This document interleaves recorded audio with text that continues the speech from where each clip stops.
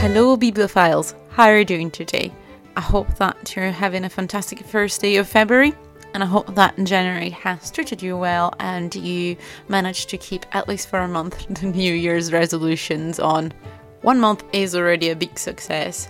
I am currently at my 6th book for January and I'm extremely happy of the result. So far it's been quite good.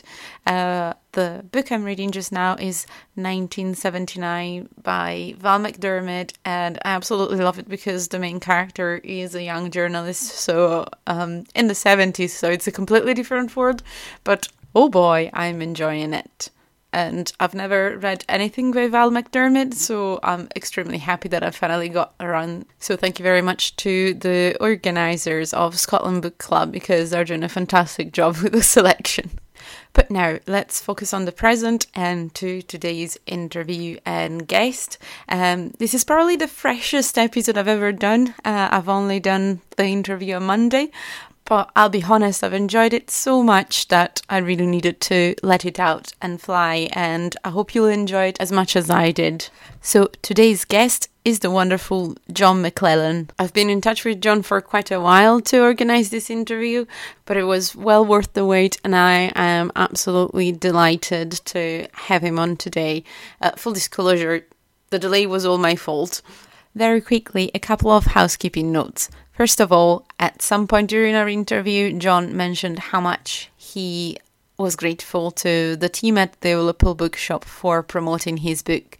Unfortunately, due to a couple of tech issues, that bit had to be taken out, but a massive shout out to Catherine and the wonderful work that they do in Liverpool. They are amazing, and we absolutely love them, so big shout out to them. And secondly, there's been another couple of tech issues. I'm sorry guys, I have a new laptop and I'm adjusting, so the quality on my side is slightly lower than usual, so it's not too bad, but just to warn you. We spoke to John about how exciting and mad it is to publish your first novel and become an author and embracing that identity. We spoke about geology and his passion for geology, and of course we spoke about The Fault Line. The book is about a group of young people in the late 70s who are brought together by chance in the wild landscapes of the Northwest Highlands and Westeros. It's related to the landscape, but it's also the story of these young people coming together and discovering their own identity and their own sexuality, especially the main character. It's a very human story, and it blends wonderfully into the wonderfully rugged landscape of Kinlochwy, so we definitely recommend the read. And what can I say? This interview just rocks. So please don't leave after this one. I will leave you to the interview with the wonderful John McLellan. Hello, John. Welcome to Northern Bibliosphere. How are you doing? I'm all right, thanks very much. I'm speaking for you down in Bristol, as you know, and it's a milder day. It's nice and clear though, nice and sunny. So I'm all right actually. I'm feeling quite a good place. It's lovely to be doing this with you. Fantastic. I'm so happy to.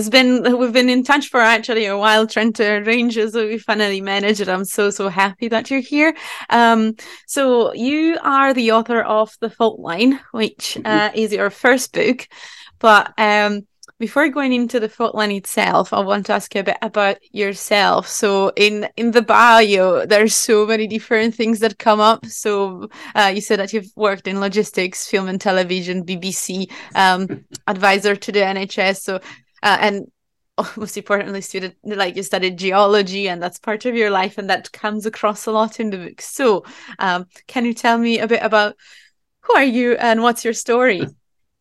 Yeah, sure. Thanks. Well, thanks for asking. You don't often get a chance to run through your autobiography in that way, but I mean, you've encapsulated it really briefly there, Freddie. you start off in university and you've got the world ahead of you. You're not quite sure what direction you're going to go in, are you? For me, I started off as a geologist and really loved rocks, and I wanted to be in geology, but it was very difficult back then to get a geological job without studying a lot more. And I hadn't got the money or the will to do that really. So I went into what they called industry sort of management, but I hadn't a clue back then in the late 70s what that was about, but seemed to get on in it okay. Got into marketing. That got me into using film and video. That got me into the film and video business. That got me into the BBC. And then I was out of the BBC and became an independent management consultant. So that means you can be anything you want, right? And I found my way into, seemed to find a niche in working with big organisations, government departments, and big corporate organisations in equality and diversity, those sort of areas in the 2000s. And that brought me into the NHS, where I then worked for the last 8 years or so as an advisor to a number of hospitals around those sort of areas, really. And then as I started to stop working, I still find the retirement word a difficult one. But retiring, I found myself doing geology as a volunteer, again, on the Jurassic Coast. So life is sometimes, Freddie, like a big ellipse, really. I started off loving geology. I went through all this career stuff in all sorts of directions, and then ended up doing geology again, which is lovely. And now, as you kindly said, I've written a book, and that seems to be taking me surprisingly into another area that I never expected. That's amazing. And it's great that you're able to balance it with your first passions as well, and something you're so, that you love so much. And I think it comes across in the book as well. But very quick note, you mentioned the Jurassic Coast. Right. Where can you just tell me very quickly where is that? And are there actually dinosaurs around? That's how I'm imagining it. It's like a Jurassic Park, but somewhere in England. Is that right? It is. So it's well, it's quite a good link actually. Thanks for asking about it. So some of your listeners will probably know it or will have visited it. So the Jurassic Coast is on the south coast of parts of Dorset and Devon, East Devon and Dorset. So it's about 80 miles long coast, and it's on the cliffs there. They've got almost a continuous cliff line for 80 miles. And it's very easy to walk along the beaches there and see fantastic rocks. They're all in lovely layers, and their colours change from west to east. And the colours change because there's different rocks there, right? And it's the exposure of those rocks, the ease of seeing them, and the landscape they create that has made that area what is called the Jurassic Coast. And like the Northwest Highlands that we're going to talk about, it's a UNESCO designated, so that's a big United Nations organization, designates important landscapes and places around the world as being unique or significant for some reason or other. And the Jurassic Coast is one of them. But you're right, it was called the Jurassic Coast because if they'd called it something like the interesting rocks of South and East Dorset and Devon, it wouldn't have been as catchy. And Jurassic, as you say, just conjures up in everyone's minds now dinosaurs. And of course, dinosaurs have been found on that coast, fossil dinosaurs, significant ones, over the last 2 or 3 centuries. And so they called it the Jurassic Coast, and the name has stuck. And now people from all over the world come there to see it, which is brilliant, really. And my job was, as a volunteer, occasionally to take people out and point at the rocks and say, this is that one, this is that one, and this is how old they are, and they were formed in a desert or a tropical sea, and all that sort of thing. And people were hopefully interested. No, that sounds amazing. I feel like I really want to visit. One of my early passions as a 7-year-old was to become a paleontologist. That never became true. Okay. But it just sounds very, very fascinating. So whenever there's a references to fossils and dinosaurs, I'm actually quite, that sounds good. Well, it is easy to pick up fossils there. You're not supposed to pick them out of the cliffs anymore, but on the beach there, if you get your eye in and look around, there's quite a few beaches there where you stand a good chance of finding an ammonite. So get yourself Amazing. down there and have a look. Nice. That's the next trip. But talking about places and amazing places where you were making the link with UNESCO heritage site. So let's talk about the fault line now. The book is based in the Northwest Highland, is in Killochew. I'm actually very terrible at pronouncing names sometimes, so I do apologize to all the listeners. Yeah, so Western Ross, this absolutely stunning and amazing place. Can I ask you, why did you decide to set your book there, and and how the idea came about? Yeah, well, thank you. It's a lot. People do ask about that. I had the idea of a book in my head for some years, Freddie, before I actually got around to writing it. I suppose I've been thinking for some time about writing about a young man coming to terms with life and love. That's one of the themes of the book, anyway. There was nowhere else for me to set it. You know, when you set out to write your first book, I now know for a fact, because I've had the privilege of talking to a few lovely authors in Scotland over the last year. And pretty well everyone tells me that the first book you write has got a strong autobiographical basis to it, inevitably, because that's something you know well. So for me, the Northwest Highlands was somewhere I fell in love with decades ago. Coming up here on geology field trips from university. So I was at university in Swansea. I don't know if you perhaps haven't been there, but it's in South Wales. A lot of your listeners will know. And so South Wales is a hell of a long way from Ullapool and Durness. But back then, for some reason, we were all taken up to the Northwest Highlands to do our training as geologists. And to find our feet and produce maps. And my degree fieldwork project was set around Kinlochew, as you correctly pronounced it, and Kinlochew. So I went there in 1977 and spent a couple of months out in the field, really. And that experience for me personally was completely life forming. It was a very significant period for me and a very significant thing to do that stood with me ever since. So when I started to write a novel during lockdown, I thought there's nowhere else it can be. It just has to be there, and it was somewhere that I could evoke in my head really clearly, Freddie, and very visually, not just from all those years ago, but on many more recent visits. It's somewhere I love. You clearly feel passionate about it yourself.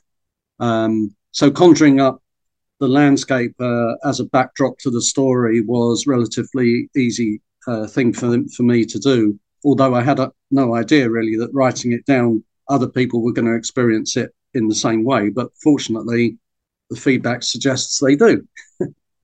Yeah, no, I'd quite like to just touch on this very personal relationship with the landscape as well, and the geology of it, and the different aspects of it, because the main character in the book is they're doing field work, mapping everything, and it's something that maybe a lot of people that are not used to geology, myself, I don't know what a geologist exactly does on a day during field work. So it's something that I think is quite interesting reading through the book, and just the very different, I think, way and eye that you look at the landscape through, in a way. So can you just tell me a bit more about this relationship, especially through a geologist perspective?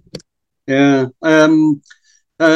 Really, although I made light of it, it was a real important reason why our university took students up to the Northwest Highlands, and they weren't the only university doing that. In fact, on a good sunny day or even a wet day, you'll find if you travel up that way to places like, but north of Ullapool towards Durness, or indeed around Kinlochew and Gairloch and so on, you'll often find geology work parties out, with yellow jackets on beside the road, looking at rocks. The Northwest Highlands has got the most significant geological landscape in the world, in a way, and that's not aggrandizing it. Really, it's back there in the late 19th century, Victorian geologists figured out for the first time the extent of the Earth's history, and the fact that mountain ranges, for instance, had existed and been washed to the sea and risen up again countless times. And the evidence for that lay there in the Northwest Highlands. And to this day, you can look at geological textbooks all around the world. I've seen Japanese, American ones, and European ones, and there'll be pictures of Glencoe and other places in the Northwest Highlands because of its significance and the exposure of the rocks there. What it was revealed has lasted as it's significant for the history of geology as a subject, as well as being fantastic rocks in themselves. They are the oldest rocks in Europe, and obviously therefore in Britain as well. And they create a unique landscape. You've been there yourself, haven't you? Yeah. So, and people listening to this will perhaps can see in their mind's eye what the landscape is like up there. You've got these very abrupt mountains sticking straight up out of the sort of flatter landscape in between. Very big, abrupt mountain landscape, quite unlike anywhere else in Britain or Europe, probably. And that's all a function of the geology. So, yes, you kindly, in the book, we've got this group of young people. They come together by chance. Some of them are geologists and some of them are working on the campsite cafe. And there's a factual basis for that, Freddie. Back then, in 1977, there really was a campsite there. People can still stop on it. And there was a cafe on the campsite. It's outside the campsite door now, but outside the campsite gate. But it was it where you stayed when you were there? Was a similar yeah, it was. setting? So I stayed there in a tiny little tent, and so you've got these. I've brought these characters together in the story who are there. Some of them are to study the rocks, and some of them are to work in the cafe. Mixture of men and women, all around about 20, and therefore, as people around about 20 do, they take quite a lot of interest in each other, as well as in the landscape and what's going on around them. I suppose the title of the book's quite important, really. As you know, it's called The Fault Line. So the fault line is a geological term, and it's a feature which is a split in the rock, but it's where there has been a movement. So the rocks on one side of the fault aren't the same as on the other side. But we use that language in everyday life, right? So you can hear often news commentators will talk about a fault line in government or a fault line in politics, or people can sometimes talk about it in the office. There's a bit of a fault line around here. It's really basically saying there's some fundamental differences between how one side thinks and the other side thinks. And this is from the geology, where a fault line can bring very different rocks, one side and the other. But because it's a displacement of the landscape that's arisen by geological forces. But sometimes things can look pretty much the same on either side of the fault, and you're not aware of it being there geologically unless you look really hard. And that's what this type of fault in this story is about. I use it, as you would know because you've read it, as a metaphor. So it's a way of bringing in the fact that as things first appear, when you look at them, if you study them a bit more and look at them more deeply, then something else can be revealed. And so I've used that as a metaphor. But in the story and in real life, there are some dramatic faults on the mountains above Kinloch. And I mapped them as a student. And when I came to write about them for the book, it was just lovely. It was an immersive experience, Freddie, really. I just found myself easily transported to that place. And during lockdown, when we were all struggling with what to do with our daily lives, well, first of all, it spurred me into getting on with writing, and couldn't prevaricate any longer. Once Boris Johnson had put us into that situation, I opened the laptop and just started, and it just kept on flowing, really, and the landscape was just there in front of me the whole time as a backdrop in my head. It was just easy to see. But I did check it against the map constantly as well. so that I knew that everything I was describing was accurate, because you never know how readers are going to, they might be very knowledgeable of the area themselves. And I didn't want anyone writing to me and say, when you describe that bit to the side of the river, well, it isn't really like that. But I know that it is. That's good. And I think that everyone, especially locals, will appreciate a lot the detail and the fact that you do your best to get things right, and not maybe just drawing only on memories, but also on something more factual. I'm wondering, because this is your first book, how did you go on about the process of writing it? How I know lockdown was a very quite particular time, if we say, of course, but how did you go on about writing it and developing the characters? Because one thing that I think is really interesting is that you are very much probably something that I would have expected from this book, probably because it's so tied to the landscape and the place. Usually it is an introspective book, but this is also a lot about relationship between humans, which you don't really get that much in books that are so related to the landscape. So can you tell me a bit about the process and about this particular feature? Oh, Freddie, the way you asked that question, and obviously unlike the listeners, I can see you asking that, is so lovely. And you're not alone on picking up on that emotional story that develops between the characters.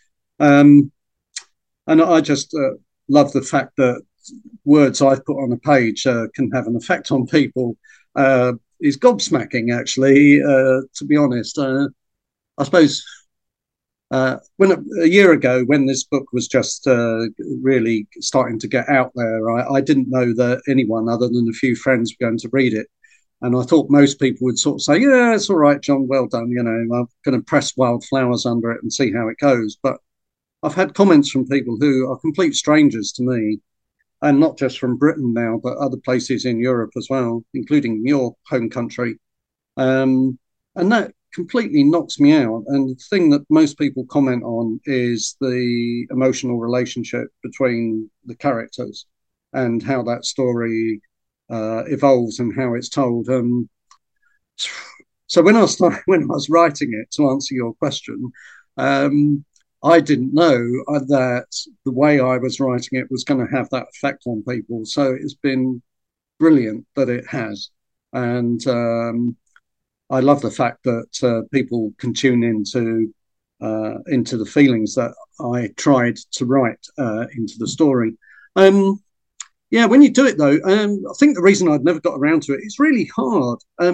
So the day after Boris Johnson had locked us all up, as I say, I flipped open the laptop, and it felt to me, Freddie, like giving up smoking, but the opposite way round. So I don't know if you've ever been a smoker, but giving up smoking is like really hard to do. And the only way you can give up in the end, I gave up 30 years ago. But I can only relate to chocolate. I think that's the thing that I couldn't give up on anything, but that's my smoke probably.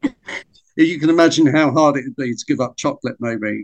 The thing is, to stop smoking, people have asked me sometimes, like working in the NHS and stuff, how did you stop smoking, John? It's like, in the end, you've just got to want to stop. You have to just say to yourself, I'm going to stop, and that's it.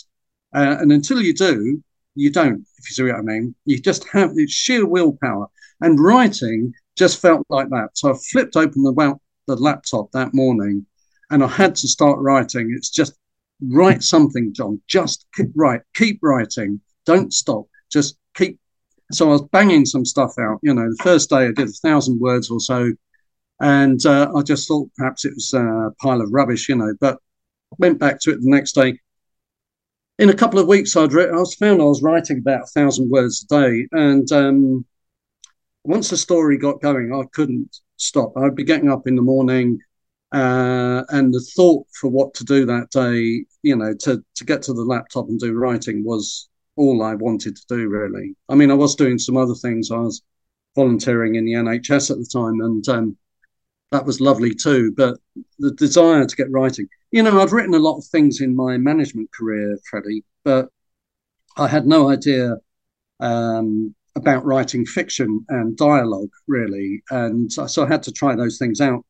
And I had some friends and neighbours who had agreed to be readers of drafts. So when I finished the first draft of the novel and put it out to half a dozen people, really to tell me whether this is just rubbish or whether it's worth continuing, and hopefully spot some spelling mistakes. But I was also really concerned about the dialogue, that people would think it's nonsense, or just unrealistic. And people gave me feedback was just the complete opposite of that. I had a cousin write to me who's quite a bit older than me, had been an English teacher herself, and just said, "Oh, John, the dialogue, for instance, there's a bit, Freddie, where two of the female characters have deep conversations with each other in a caravan, and I've fretted about those a lot because who am I as a new writer to write and give voice to young women? Is that going to be authentic? Have I got the right to do that?" I really bothered me. But the feedback I had was that, well, this cousin said, "John, you just took me straight back to conversations I had with a girlfriend at college, that we spoke to each other exactly like that." And I couldn't believe that as a bit of feedback. But that gave me a lot of confidence to plough on, really. But that was the hardest bit, was, writing dialogue took an awful lot of thinking about. I can imagine. And again, as you say, making it authentic must be very difficult as well. I think it does sound very authentic and very, very natural. It flows very naturally. Thank you for saying that. And I think that everyone from every woman listening to the podcast will be delighted that you actually took the time to think, okay, am I getting this right? Because I think that not all the authors do. You'll know from the story that it's obviously clear, like the male central character in the story. I'm fond of women in the sense that I always had a lifelong respect for women. So I really did bother me that to make sure that I got it right, because you'll know if you've read the story that being young people, things happen to them, and I didn't want there to get to something where people would say to me, "Oh, John, that bit where they get together on the mountain or whatever, that really troubled me. It was just made me feel uncomfortable or something." Mm-hmm. But I've had just quite different reactions from people in a positive way, and it's just been absolutely lovely. Nice. I would have given up completely if the initial readers, who were mostly women, had sort of said, "This just doesn't quite feel right, John." I would have stopped. But fortunately, they said something quite different. Yeah, and I found that it's very interesting how the main character has, of course, this is a growing up tale, and is a moment of personal building and very personal revelations in terms of his own personality, his sexuality, of course. And I think that you've been talking about this with great gentleness in a way. It's not something that feels too out of the blue or anything. I think that how everyone reacts to his own the revelations that he has on himself as well. Everyone is extremely supportive, and this is about an utopia in some case. It's a wonderful, I think there's very positive characters and very wonderfully positive relationship between each other. There's everyone is just as caring, which is something that I think that we really need now. Just the care and trying to listen to other people. And I think that really, really wonderfully come through in the book in terms of the relationships within the characters. I'm wondering what effect it has had on you writing it, because you were talking about the effect that it has had on others and how it's surprised you. What effect has the book had on you? Yeah, that's a really good question. At times, writing it, Freddie, felt like, not didn't feel like it was a psychotherapeutic journey in itself. It wasn't how I expected it to be at all. When I started writing it, I thought it was going to be, at one point, it was going to be much more science fiction-y. You know, there's a bit where they discover some metal objects on the mountain. You're not quite sure what they are. Several years ago, I'd imagined how that story might go in more of a science fiction sort of way, but mercifully, I dropped that idea. And there's nothing, as you know, there's nothing science fiction in it at all. In fact, there's nothing irrational in it, which is really important to me. As I was writing it, that became very important. Yeah, it did. So the process of writing, and I'm not alone in this, I know, is becomes a journey in itself for the author.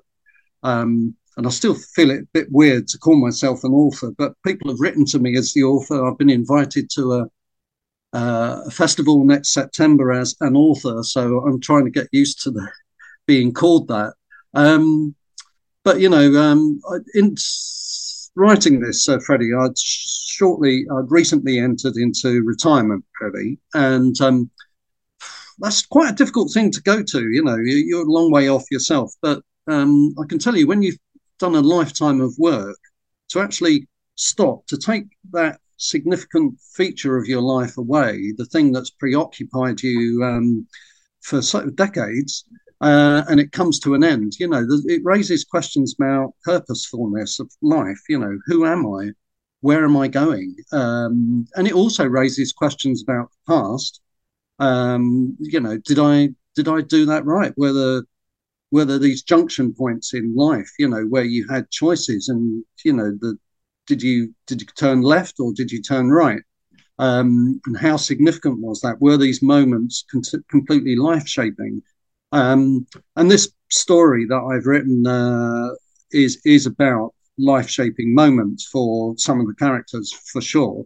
And yeah, in my own life, I've had those life-shaping moments about the same areas of life as the characters. So yeah, writing of it, I suppose some of the authenticity that people are kind enough to talk about, like you, comes through, because what I'm describing there are emotions and events that I've experienced myself. So, and at times it was quite hard to go through those, because you were bringing to the surface, I was bringing to the surface things which it's not that I'd forgotten about them, but writing them, the process of writing, for me anyway, gave these tremendous memory cascades. Things would come out of my head. Sometimes it was, you know, like trying to describe something people might recognize listening, you know, that you've got a cupboard full of rubbish and stuff that you've put in there over the years. And you know there's a load of stuff in there, and there's so much in that cupboard that if you open the door, it starts to fall out, you know. Yeah. And so accessing my memory at times was like that. I would do this deep dive into a moment from like 4 decades ago, and I could feel myself opening the door, but it was too late to shut it again. And suddenly all this stuff poured over me, and it was very emotional at times. As a writer, I had to take myself outside and just sort of calm down to get back into writing zone. But I think, you know, some of that comes over, at least that's what people tell me, and that's lovely if it does. So yes, it has been a journey for me as well. My next question is about your inspiration. So it's the first novel, but do you have any writers that you feel you particularly liked that have inspired your writing? It's an interesting question to answer, Freddie, because I feel like this complete novice, really. I might be the age I am. I'm perhaps not the first person to come to writing at this stage in life. Well, I know I'm not, but you know, I would never compare myself to other people, especially not a couple of the people I'm going to mention. I mean, my favourite author, and my favourite book anyway, is The Name of the Rose by Umberto Eco, right? So that's one of your country's great authors. And but The Fault Line is not the same as I can't even. It feels embarrassing to even talk about it in the same breath. But that is the book that I love most. And I suppose if there's a hint of The Name of the Rose related to The Fault Line, I suppose it's that things aren't what they seem. So if you know the story, there's quite a lot revealed in The Name of the Rose, which isn't clear at the start. And I suppose I've got an element of that in here, but he wasn't in my head at all when I was writing The Fault Line. Another author who was in my mind was George Orwell as another great author. Again, I can't. I'm not even putting my name alongside him, but only in the sense that there were moments where I wanted to do what he did. He wrote his 1984 in particular was written on the Isle of Jura, in the Western Isles, and he described sometimes writing there with a packet of fags and a bottle of whiskey on the table. And there were moments where I definitely wanted to copy that style of writing, but having given up smoking, as we've discussed, I didn't. But I suppose in terms of... Was the whiskey there at a turning point? Sometimes at the end of the day, yes, as a reward, I suppose that Anne Cleves, so she's written the Shetland series and also in the northeast of England, Vera series. Now, those books are about their crime. And but I suppose it's just that I was trying not to write, well, I didn't clearly write a crime novel, but there's plenty of authors in Scotland who do that to really good effect, who also bring in the landscape in the way I do, but they set different sort of events to the landscape than I did, I suppose. And yeah, so Anne Cleves, right? One of the key things there, Freddie, is her Shetland series, which many of your listeners will know. I'm sure. Set in the Shetland Isles, so it's a crime story. And there's a lead detective, but that lead detective, Perez, does a lot of his, and the way she writes it is that particularly it's less so on the television. Obviously, television is much more visual, but in the writing of that series, she puts a lot of the dialogue from Perez, the central character, in his head. So he's often thinking things, and she describes on the page what her lead character is thinking, the process that's going through his head, the thoughts that are in his head. And that is something I definitely tried to emulate here. And so when people said to me, Peter, he's the central, people listening to this who haven't read The Fault Line, Peter is the central male character. And Peter does a lot of thinking in his head. And I described that on the page. So when some readers actually fed back to me that they liked that was really wonderful to hear. And if Anne Cleves is listening to this, I'd like to thank her for putting that idea in my head in the first place, because I think she does it really effectively on the Shetland series. And if I've copied it half as well, then I'll be pleased. Amazing. And I was wondering about... part of the sales of your book will be donated to Southmead Hospital charity, and the copies sold in Ullapool in the Ullapool bookshop will go to the Northwest Highlands Viewer Park. So can I just ask you, why did you decide to support these two charities, these two associations? Yeah, that's a nice thing. Well, you asked earlier on about the writing process. I didn't say then, but so during lockdown, I was already a volunteer at the local hospital. It's a very, very big hospital. It's got about 12,000 staff. It's huge. And it's a big cavernous space. It's, a quarter of a mile long, really. And I was in there doing a role taking medicines from the hospital pharmacy around the wards to cut down staff movements, because we were all then trying to avoid cross-infection from one person to another or whatever. It all seems like ancient history now, doesn't it, Freddie? But it's not that long ago, really. So anyway, I was doing this role, but because this vast cavernous hospital was empty of the people who would normally be there, the people attending X-rays and all the outpatient clinics and things weren't allowed in. So it was empty. And so I had all these moments of empty space, really, to put the characters together in my head. And I literally walked around the place thinking of the conversations and how they relate to each other, working that out while I was in that space. And as a tribute to the hospital, I decided to make a donation from every copy sold just to go to the hospital charity.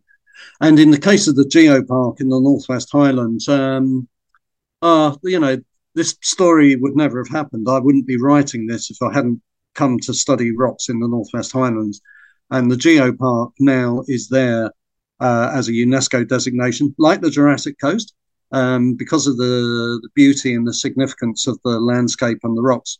And out of respect for that geopark and the people who work in it and volunteer for it, I wanted to make some small donation to them as well. I think that's really brilliant, and it's just so important to support both like the work of voluntary association, and especially after COVID and such a awful period. So that's, I think, a very good thing to do through your book. And I have one last question here. So what's next for you? Are you gonna keep on writing? Are you working on any project?